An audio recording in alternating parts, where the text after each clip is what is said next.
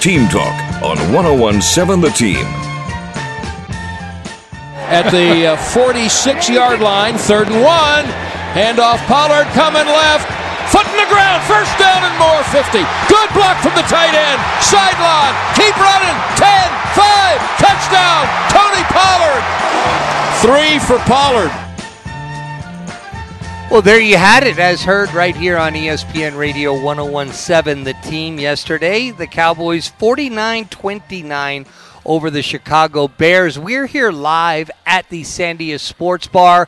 Come by. Monday Night Football tonight, Game 3 of the World Series. I mean, there's no better place to be than out here at the Sandia Sports Bar. Great food, great service, and 52 TVs, including a bunch of your favorite local beers on tap and your favorite mixed drinks, too. As I mentioned, here till 6, and then we go to Citizens Bank Park in Philly for Game 3 of the World Series. The Fall Classic shifts back to Philly for the next 3 games tonight, tomorrow, and Wednesday, and the series all tied up at 1 apiece. Phillies had an epic 6-5 comeback win in Game 1. Astros responded in Game 2 with a 5-2 win, including an Alex Bregman home run. The pitching matchup tonight, Lance McCullers will go for Houston. Noah Syndergaard, former Met, is going to go for the Phillies. And I'll tell you what, I'm Joe O'Neill here live on location. Scott Galletti's always alongside. And then Sam Hauser back in the studio. This World Series just got a whole lot more interesting to me, Sam. We'll get to the football here in a second, but basically it went from a 7-game series to now a 5-game series, and the Phillies winning there in Houston showed me something, and we may have some drama attached to these things that we didn't have in the American League and National League playoff series. Which felt a little bit expected. I mean, never mind the fact that those were pretty one-sided, the NLCS and the ALCS, but the closer it got to Game 1 on Friday, there was this feeling that it was going to be close. The Astros, this huge betting favorite, you had people telling you that it was going to be a lot closer than people think, and given the way that Philly has won these games, I don't know how you could count them out in anything. And what this does now, not just with them having that racing a 5-0 deficit, but doing it in Game 1 on the road in particular, what that does now for the rest of the series is they're not out of any game. Because whatever happens the rest of the way, they find themselves down a couple of runs late. Hey, we already did this once before. Let's go do it again. So, I mean, mentally, as they go through these games, even at home, mentally, as they go through as the underdog, you got your, I mean, it's as easy as it gets for Rob Thompson as far as keeping them motivated. And you know, the first game they were down 5-0, and then they scratched and clawed in the second game. But, like, you know, one element that they'll have the next 3 games is arguably what people are saying now is the best home field in Major League Baseball. And, you know, so, you know, if they came back 5-0 on the road, like you said, Sam, they get down 4 or 5 runs, that crowd there will keep them into the games. And I'm like I said, it's now down from a 7-game series to a 5-game series, and I'm looking forward to it. We'll have Game 3 coming up at 6 o'clock sharp. All right. So you heard the audio on when we opened the show. Tony Pollard, a home run. Well, actually, it kind of was. You know, it was like a home run. Play for the Dallas Cowboys.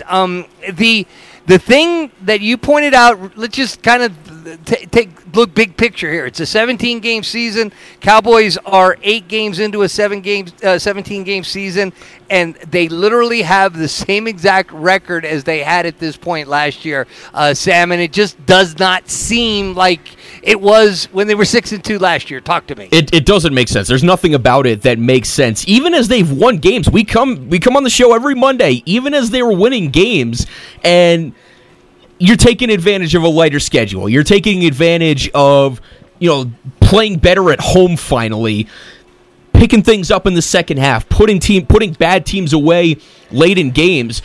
That wasn't the case yesterday.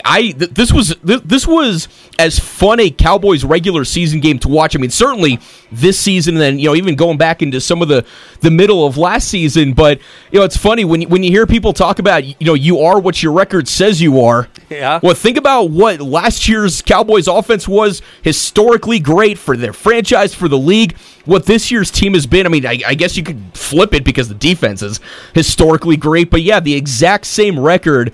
And it's another one of these cases, right? Because you're going into the bye next week. This was as complete a game. I know the Bears scored 29, and that's going to freak people out because the Cowboys aren't supposed to give up 29 points.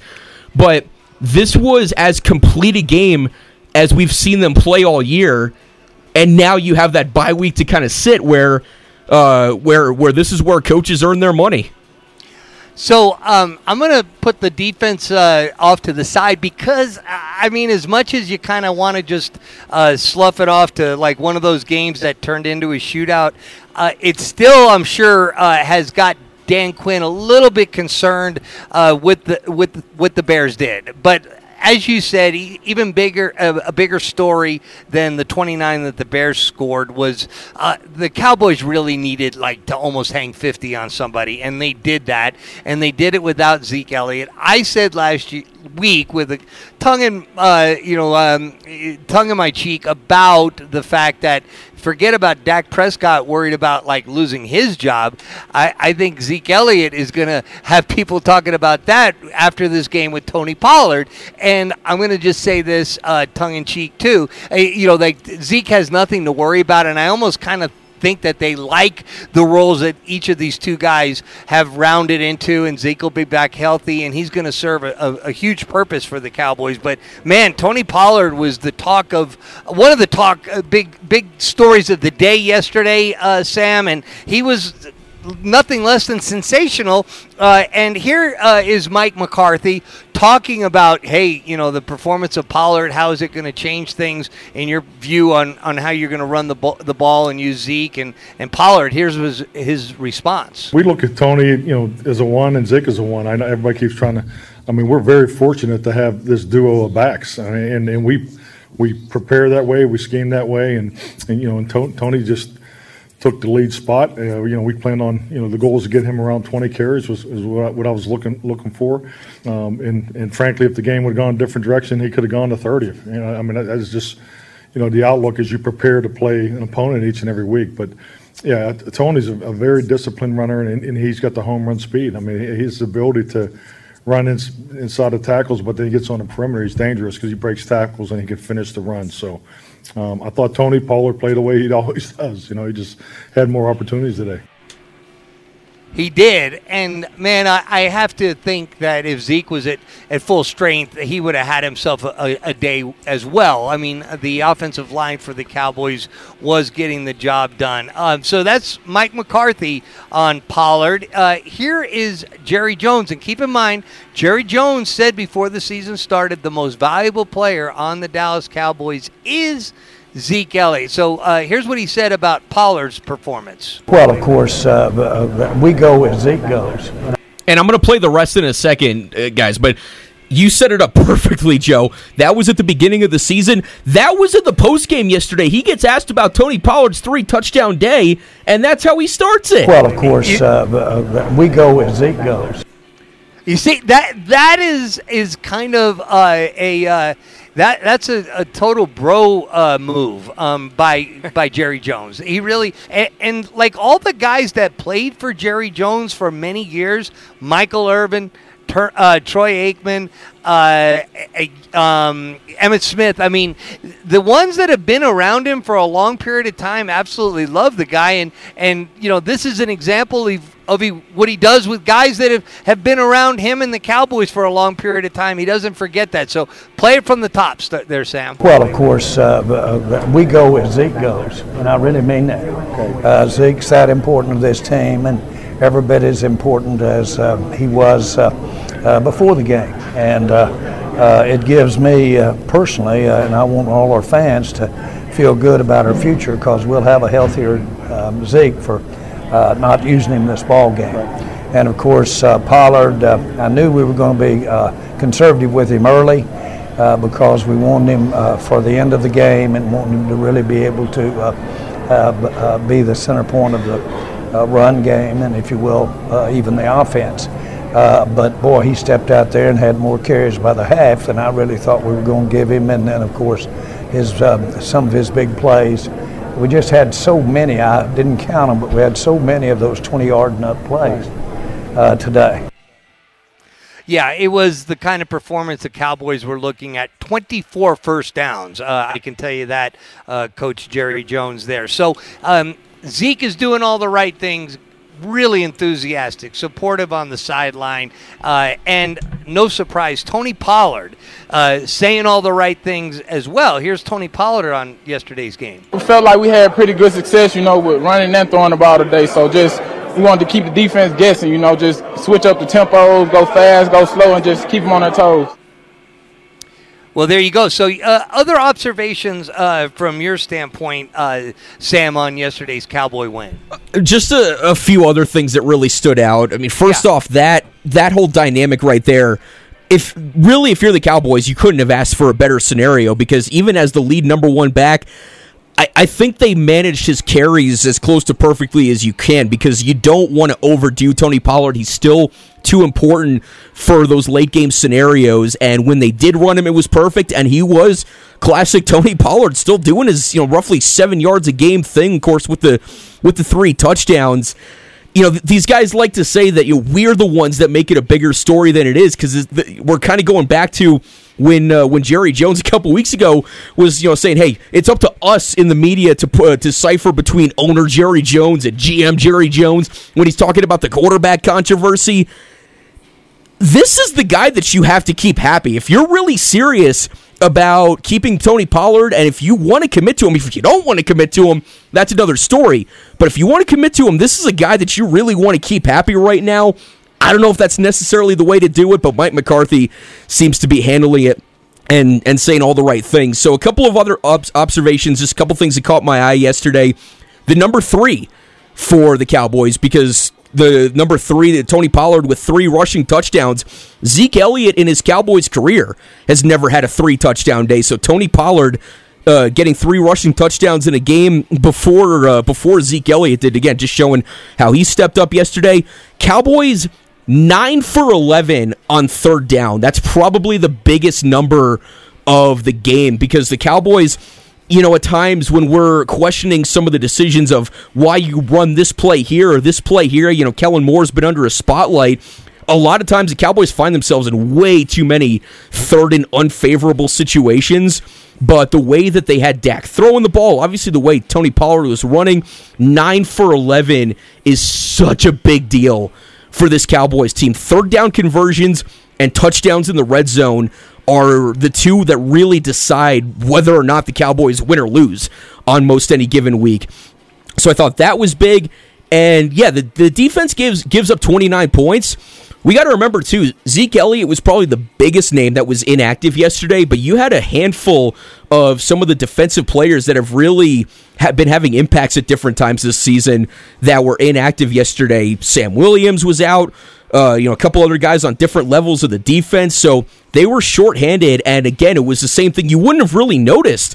It's just another guy filling in that spot, making the impact plays. So the Cowboys gave up 29 points, but there's really no reason for anybody to be worried about that. And then just because his name showed up again yesterday, he really hasn't been around that much. Jalen Tolbert, the third-round rookie for the Dallas Cowboys. You got Tyler Smith, the first-round pick, who's been playing as well as you could ask. Sam Williams, the second-round pick on the defensive side, one of my favorite rookies in the entire league this year. And then Jalen Tolbert, the wide receiver, he's been inactive most weeks, not even playing, not even dressing.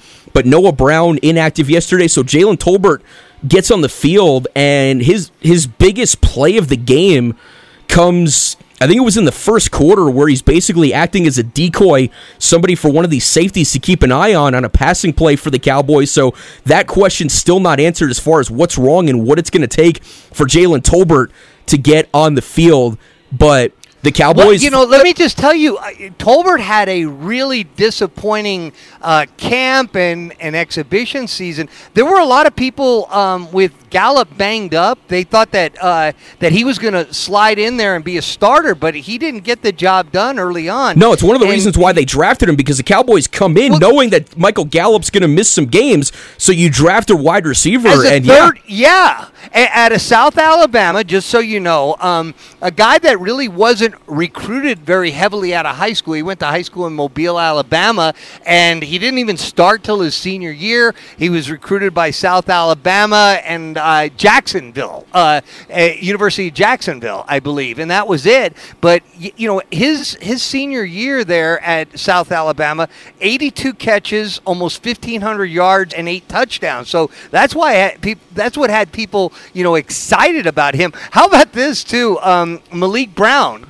You wondered who else would get carries. You know that Tony Pollard wasn't going to get 100% of the carries, but Malik Brown, you remember that name out of Florida? I know you do, Sam. I mean, he was an unrestricted free agent. He was undrafted free agent, and he gets to touch the ball a little bit. It won't be for very long, but I love hearing those kind of stories. Oh no, everybody was happy, right? It was huge. It was funny. You win.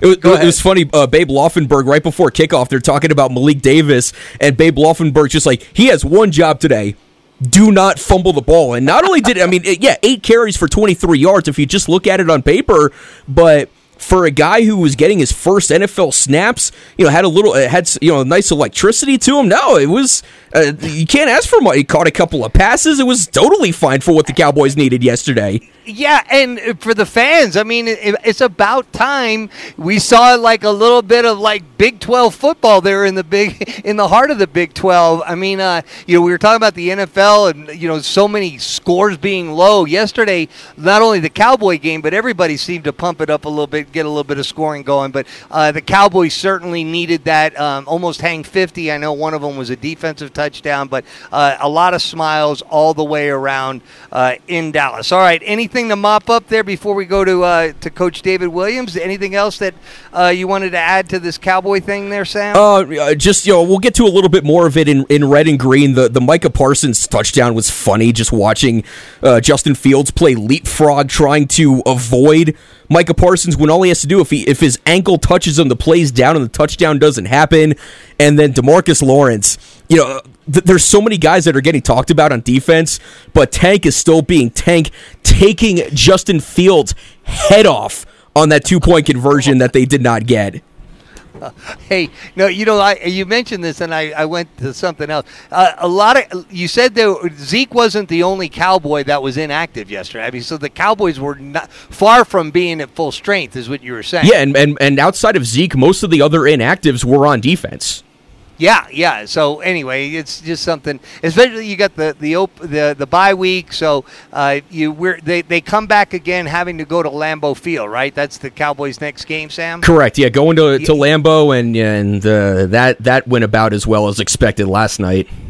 You mean for the Packers? For the Packers in Buffalo, yeah. Yeah. No, that game had a little bit of pace to it, and then second half kind of just bogged down a little bit. All right. Well, somebody that never bogs down the show is going to be our next guest, the coach, David Williams. You hear him here on our high school broadcast along with Scott Galletti. He also fills us in on his thoughts on Lobo football. He goes out to spring practice. He's a diehard Lobo fan, been around it a long, long time. All right. When we come back, he will join us. Just a reminder, if you're looking to join us for Monday Night Football and for World Series Game 3, this is the place to come. It's Sandia Sports Bar at Sandia Resort and Casino. It's open on Mondays, Thursdays, and Friday at 4 o'clock, and then it opens at 2 o'clock on Saturday and 10:30 on Sunday. So make sure you check the different times. But once you get up here, you're going to love the food, you're going to love the drink service, and, of course, the beautiful views and the 52 TVs don't hurt. Anyway, all right, when we come back, talk some Lobo football with our coach, David Williams, live from Sandia Sports Bar here at Sandia Resort and Casino. Joe O'Neill, Scott Galletti, and Sam Hauser, ESPN Radio 101.7 The Team.